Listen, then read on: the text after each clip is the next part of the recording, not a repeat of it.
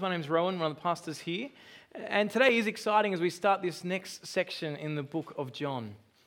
So why don't we pray together that God, by His Spirit, would keep shaping us and fixing our eyes on His Son. Let's pray.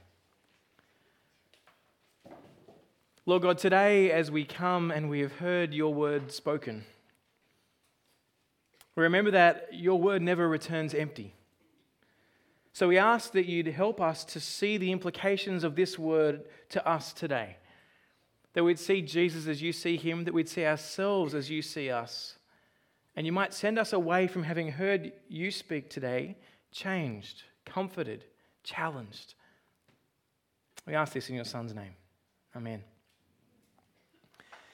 The way that we think as people, the way that we act and who we are is substantially shaped by our experiences of life. It's kind of normal to think about that the way that life happens to us shapes the way we think about life and what matters and what doesn't. Now, some of those moments in life seem so inconsequential at the time, but can end up having such a large impact on us in the future. I don't know if you've had many of those life-shaping moments. Some of them just bumble away under the surface and we are who we are because of kind of the nurture that's happened in the world around us or the nature of who we're born, who our parents are. But other moments are larger and you kind of maybe don't notice the largeness of those moments that shape your life until later when you look back and you find kind of stepping stone moments that help you to be who you are. Well, as we start this Gospel of John and the second half of it today, we're going to see a number of these stepping stone moments that shape what we're here for and really, as we reflect on them, who we are. It was the Gospel of John that provided a stepping stone moment for me, actually. When I was younger, probably in my early 20s, I'd been challenged by some guys I was catching up with that they didn't really believe that the Bible was a historical book.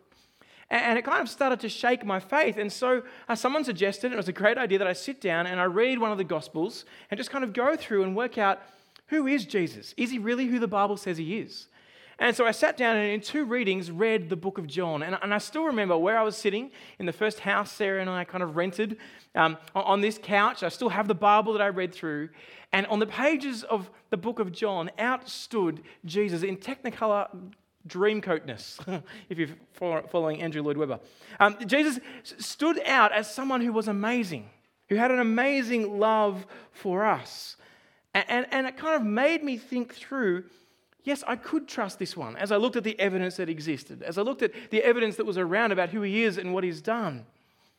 And that's my prayer for us over the next kind of 3 months we'll be spending in the second half of the book of John, is that as we trace through John's steps of who Jesus is and what He has done, that God would provide a stepping stone moment for each of us individually and for us as a church as well, that it might focus us on Jesus and grow us in Him and ground us in His word so that we will be firmer, more secure, stronger, more loving because of the Jesus we meet in the pages of history. Well, the Gospel of John is a little bit different than the other 3 Gospels, Matthew, Mark, and Luke. Matthew, Mark, and Luke are called the Synoptic Gospels because they provide a synopsis, a summary, basically, of what went on in the life of Jesus, kind of a chronological telling of the events of the life of Jesus. But the Gospel of John is kind of very different. He sometimes moves the stories around to show us from a theological perspective who Jesus is. It's more theological, God-centered, focused on who God is than chronological. Now, the others are theological as well. But what John is doing is painting for us pictures of the events of the life of Jesus and what they mean for us today. In the first 12 chapters of the book of John, John began before the world was even created. In the beginning was God. He starts out with this picture of the Word. The Word was with God and the Word was God. And he begins in this whole point of time and takes us through the birth of Jesus and the life of Jesus. It shows us who Jesus is and what He's done. But as we get to chapter 13, John slows down the pace tremendously. He focuses in a kind of slow motion, ultra high definition exploration of the last moments of the life of Jesus on earth. Each of these encounters will provide for us stepping stone moments. If you've got the eyes to see them, they'll lift us out of the fog of life and set our eyes upon the glory of who Jesus is and the glory we get to share in Him if we trust in Him. In chapter 20, John tells us the purpose for why he's written. John 20, verse 30, it's on the screen. Jesus performed many other signs in the presence of his disciples that are not written in this book.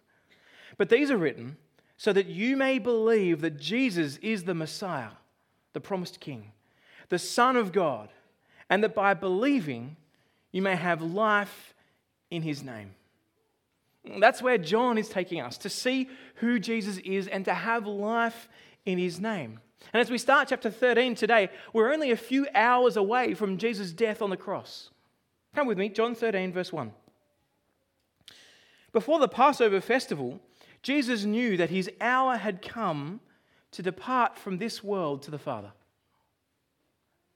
Before the sun sets again, it's probably evening at this point, before the sun sets again, Jesus will have taken the penalty for those who've turned their back on him. At this moment, the night before his death, he knew his hour had come. It was a plan. It wasn't some accident. He knew that this is what he'd come for, that he'd come for a reason. He'd come to finish what he created the world for. But we're not going to get to his death until Easter. That's how slow motion John is taking us through these chapters. Because John wants us to be eyewitnesses of a number of these encounters that all happen in the next 24 hours in the life of Jesus. And at first, they don't seem much. But if you have eyes to see them, they change the way you view yourself and the world. The first of these encounters that we'll look at today is just a simple meal. So let's read together John chapter 13, verse 2.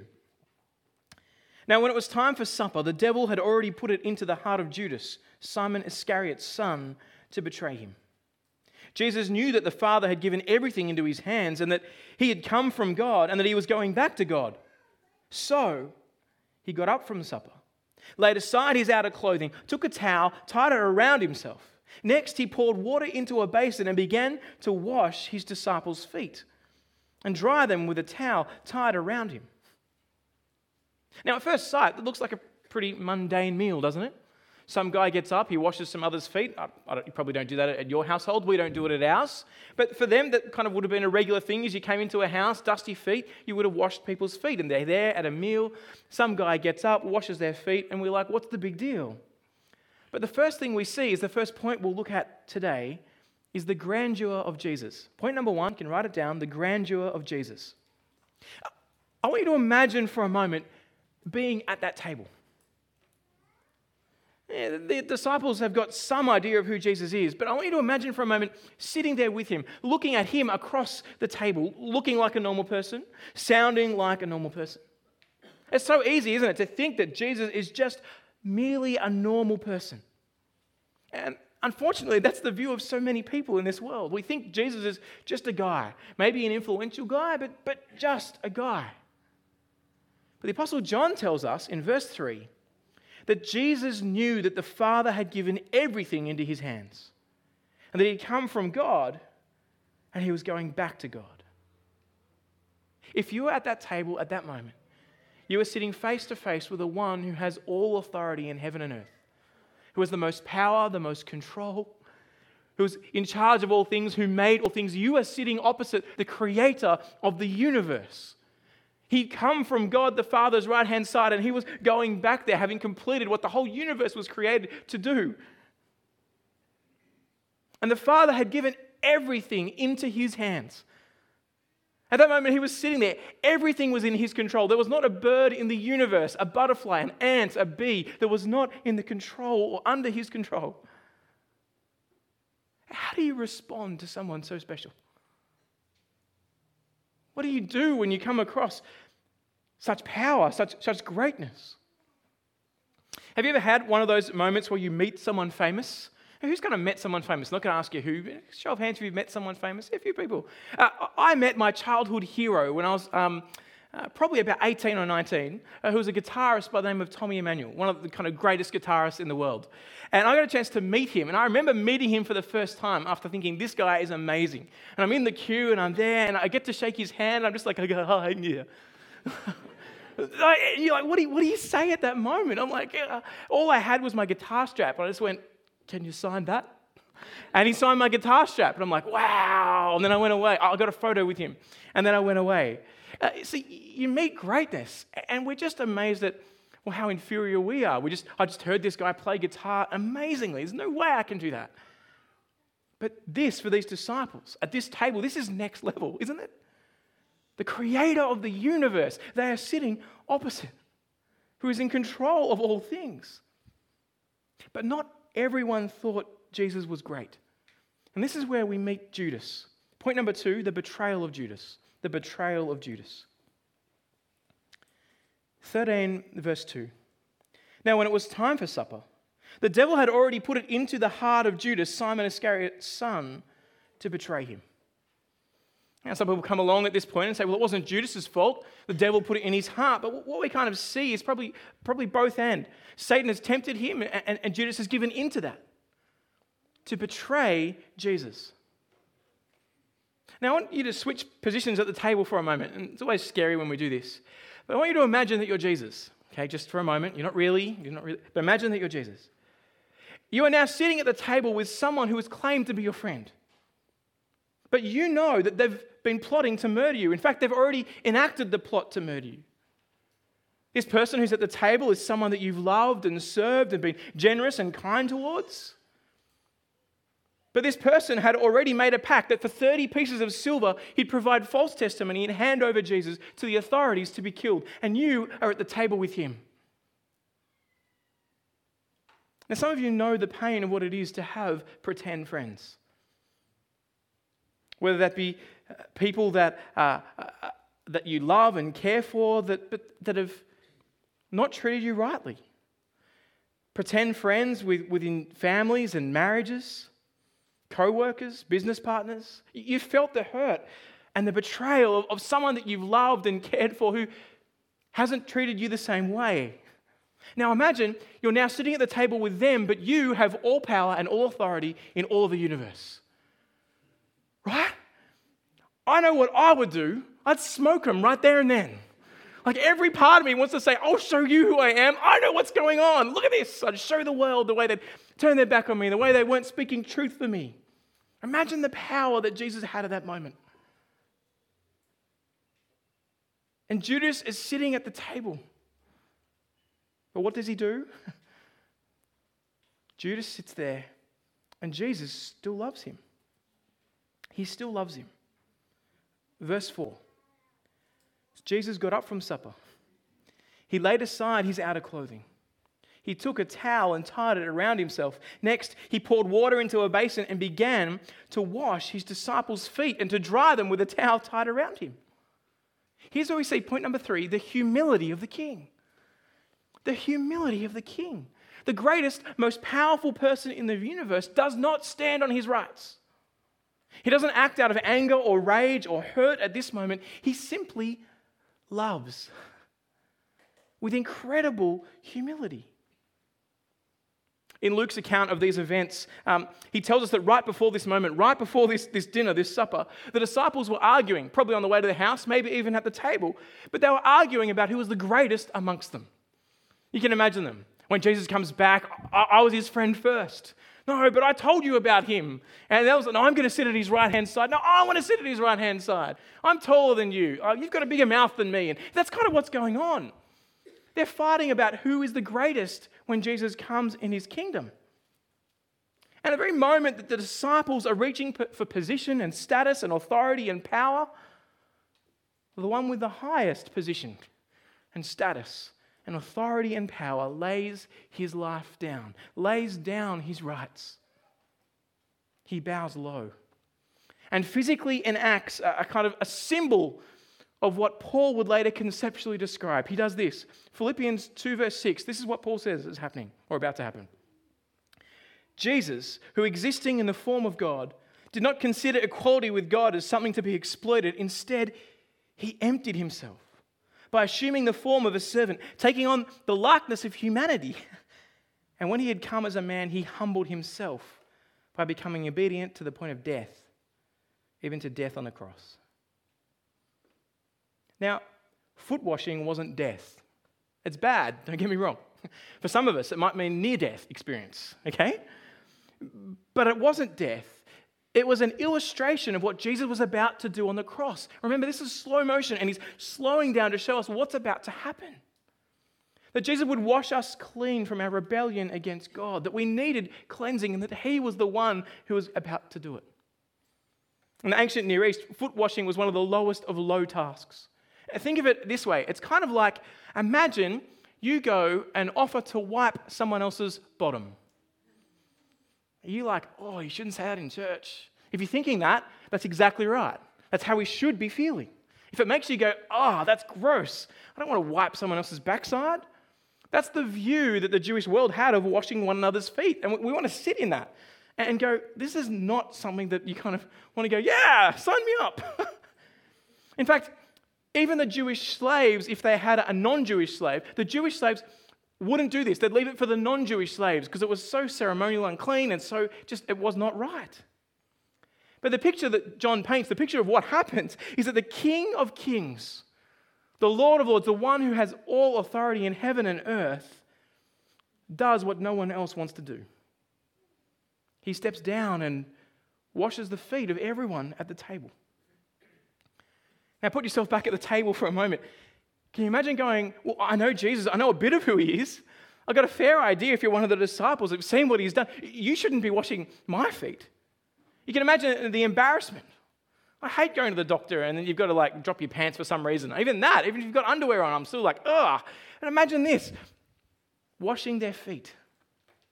It would have been improper for a mere house guest ever to do this, let alone the King of the universe. But here we see Jesus humble himself. And we're going to spend some time here looking at 3 reasons that he humbles himself. Number 1, he humbles himself to do this because he loves them. Because he loves them. This whole section of chapter 13 starts out in verse 1 on the screen, having loved his own who were in the world, he loved them to the end. John wants to show us that this action is coming from a place of not that the people that he's loving are lovable, but that he is the loving God. That he does this because he loves. And what we see is that real love, it isn't clean. It's not distant. It isn't just a feeling, but it's a determination to put others before yourself, to lay down your rights, your power, your security, your comfort for another. The King of Kings loves those who don't deserve his love. He willingly stoops to become part of his creation. He dies a criminal's death so that we might be washed clean. The picture throughout the Bible is of Jesus who loves us so much. He humbles himself because he loves us. But the second reason he humbles himself is because we need cleansing. We need cleansing. At this moment, Peter is kind of watching Jesus go around the table. I don't know where he sat in order. They probably thought about it. But he's watching Jesus go around. You're thinking, what's Peter going to say? Because he's always got something in his mouth. Usually his foot probably might need to be cleaned. But he's sitting at the table and Jesus gets to him and he won't have it. He won't let it go on. Verse 6 of chapter 13. Jesus came to Simon Peter, who asked him, Lord, are you going to wash my feet? You can kind of hear his head going, this can't happen. I've just said you're the promised king. I won't let you humiliate yourself. You don't get it, Jesus. You can't be doing this. Why are you touching my feet? That shouldn't happen. And on the surface, you kind of think it feels like Peter's being quite humble. But underneath this seeming humility is actually pride. For Peter thinks he doesn't need Jesus to wash him. Jesus answered, verse 7, what I'm doing you don't realize now, but afterward you will understand. You will never wash my feet, Peter says, always keen to step forward and speak. As a little note for those of us who think with our mouths, don't slow down. You will never wash my feet. See, Peter, he can't handle it. No, this won't happen. It made me think, how often do we look at the actions of Jesus and then compare them to the life of ourselves and think, it's a little unnecessary that he had to go through all of that. Like, well, why did Jesus need to go to such an extent? Am I really that bad? Like, why the pain? Why the death on the cross? Why did God set it up that way? And we miss how needy that we actually are. We miss how dirty we actually are, rejecting the true and living God, not living for Him and exchanging our love of the Creator for created things. And today, that might be you. For the first time, you're seeing that the grandeur of the Creator of the universe became flesh to die in our place. And you're starting to get a glimpse of, wow, am I in that much trouble? And the answer is yes. We need cleansing. We need our sins to be dealt with. And maybe for you, you're having a stepping stone moment as God's word by His Spirit is speaking to you today, saying, you need to come to Jesus. You need to be washed by Jesus. You need to be cleansed by Jesus. Or perhaps for you, you might have forgotten. You've become so familiar with Jesus that you've been following Him for a while and your life has been, I'm a Christian and I'm going through life and I'm serving Jesus, but you've forgotten whose table you've been invited to sit at and how different we and Jesus are. He's the Creator of all things. And look at the way we act towards Him and the way that we treat Him. Do you see the incomparably great difference between Him and us? And recognize we need to be cleansed. Jesus replied to Peter, if I don't wash you, you have no part with me. See, if you want to come to Jesus, if you want the life that He offers, you need to be washed. Our rebellion needs to be dealt with. This is less than 24 hours before Jesus' death, and He's setting the context of the cleansing work of God for us, wiping away our sin. I don't know if you've ever noticed, but whenever something horrific happens, most people do the same thing. Whether it's been an assault or abuse of some kind, or witnessing some tragedy, or perhaps maybe even doing something horrific yourself, nearly everyone after they experience these sort of horrific events does the same thing. Do you know what that is? They have a shower. They wash themselves. And there's a sense when we see things that aren't right or do things that aren't right that we just feel dirty, wrong, shameful. Jesus is saying, we need washing. We've turned our back on God. You can't do it yourself. You need me. You can't clean yourself up. You need Jesus. I need Jesus. Peter, slow to think, slow to get it, fast to speak, realizes in some way, then says, Lord, not only my feet, but also my hands and head. He's like, no, you shouldn't do that. Actually, I want it all. He's like, bring out the fire hose. Not exactly, but that's the kind of picture that he gets. Wash all of me. Jesus responds by saying, well, if you've already been cleansed, you only need your feet washed. And there's some kind of disagreement around what he's kind of saying there. I think what he's basically saying is that Jesus' death that's coming up will be enough to cleanse the world. It is sufficient for all. He's died in that place. But actually, we do need to come, in a sense, repent. To confess. And perhaps that's a picture of what's coming up. So there's stuff to look into there in our Connect groups this week. But at this point, Jesus humbles Himself because He loves these people. He humbles Himself because we need cleansing. And the third reason He humbles Himself is as an example. It's as an example. An example of how we need to respond to Him. Come with me to verse 12. When Jesus had washed their feet and put on His outer clothing, He reclined again and said to them, do you know what I've done for you? You call me teacher and Lord, and you are speaking rightly, since that's what I am. So if I, your Lord and teacher, have washed your feet, you also ought to wash one another's feet. For I have given you an example that you should do just as I have done for you. Truly, I tell you, a servant is not greater than his master, and a messenger is not greater than the one who sent him. If you know these things, you are blessed if you do them.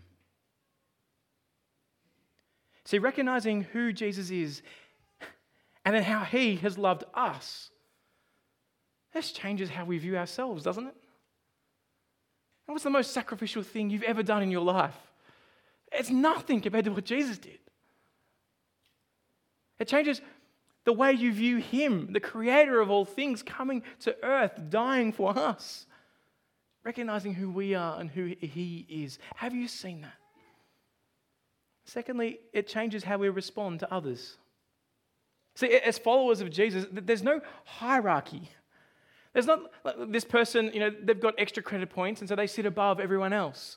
Or within Christian circles, there's some super Christians. They wear a cape. And there are other ones that don't get the cape. And they're not as good as, and they've not done as many things or prayed as much. We're all beggars at the foot of the cross. All of us need Jesus' death in our place. There's no place for seeking power and position and pride and popularity within the church. None of it. And if we're doing that, stop. Stop now. Look to Jesus and recognize he is here and we're like down there. But what we see is a call to be like Jesus. To lay down our preferences, our rights to serve others.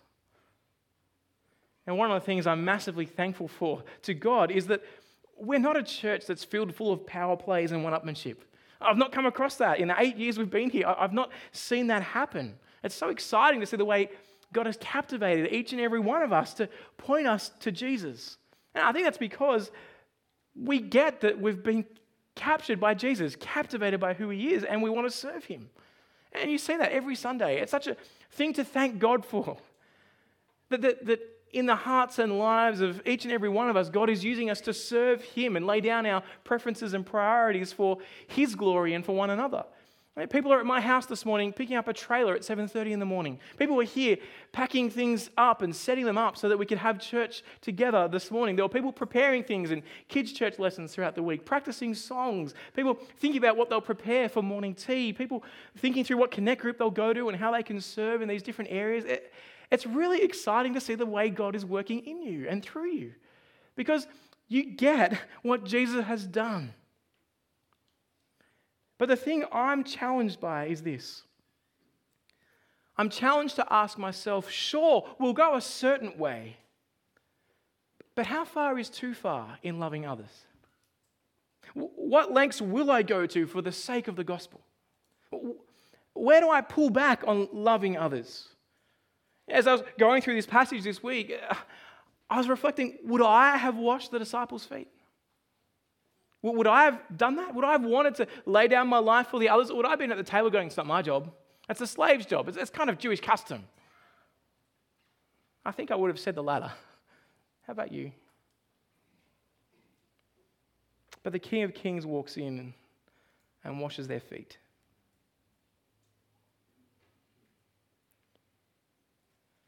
The question for us is, what things for the sake of the gospel won't I do? Because I care about my rights and my comforts and my privileges. What things for the sake of loving others won't I do? Because I think it's beneath me. Because I think it's not my job, not my responsibility. What does it look like to love today? Here's a few reflections that I kind of thought through. Love is saying a word that's true but hard to hear. Love is accepting a word that's true but hard to hear. Love is counting the good of others as better than the good of yourself. It's storing treasure in heaven rather than treasure on earth. Love is suffering ridicule because you offer to pray with someone at work or at uni or at home and they laugh at you because they think that you believe in a God. It's sacrificing an extra 30 minutes of relaxation at night to invest in your kids rather than just sending them to bed and hoping they'll stay there. Wishful thinking. It's to model godliness with them. To read the Bible with them, or perhaps to discuss your life and theirs and how they're going. And it's to spend that time because of Jesus laying down his rights for us. It's turning up to Connect Group when you're tired.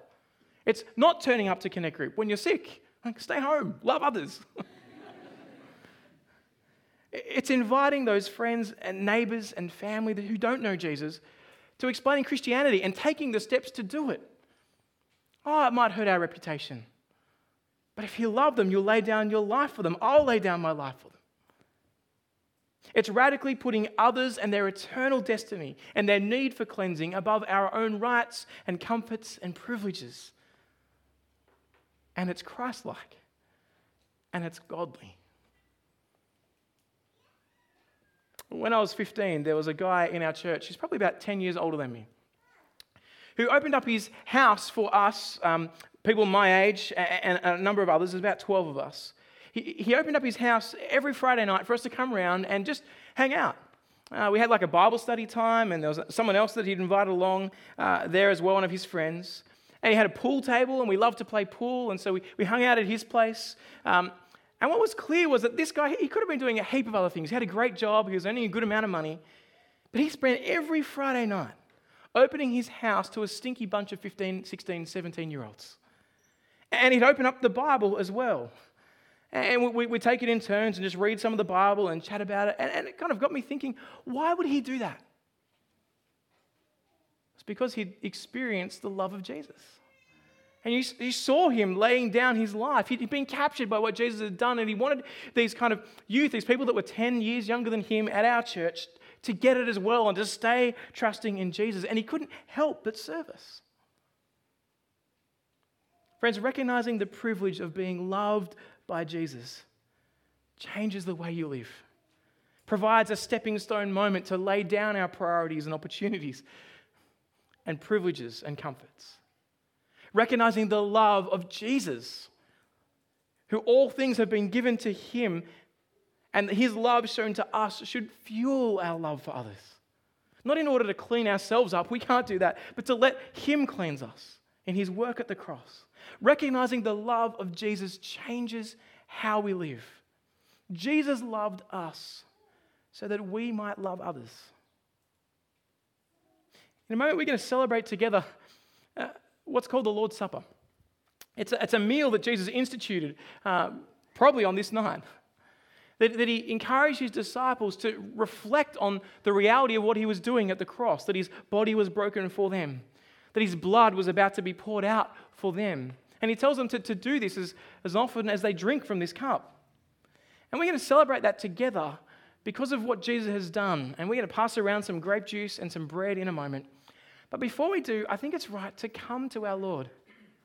Recognize that we need washing and ask him to focus our eyes on him. Let's pray together, shall we? Father God, we are amazed that your Son Jesus would come to earth and die in our place. We're amazed at what little things we swap out for relationship with Jesus. For 30 silver pieces, for $300, Judas swapped eternity. And we so often turn our backs on relationship with you and life forever because of something so fleeting and short. Please forgive us, Lord. Forgive us for the times we have not treated you as we ought, for the times that we live with our own priorities and preferences above yours and above others. Please fix our eyes on Jesus, on what has been done, that we've been cleansed in him if we trust in him. And help us to live for you. And today, Lord, if it's the first time for some of us who want to come to you and want to have that relationship with you because of Jesus, we pray that you would help us to trust you and help us to follow you. And Father, as we follow you, we ask you to help us to love one another. Show us how we can love each other. Show us how we can lay down our priorities and comforts and security for the spread of your kingdom and for the love of others. We pray this in Jesus' name. Amen.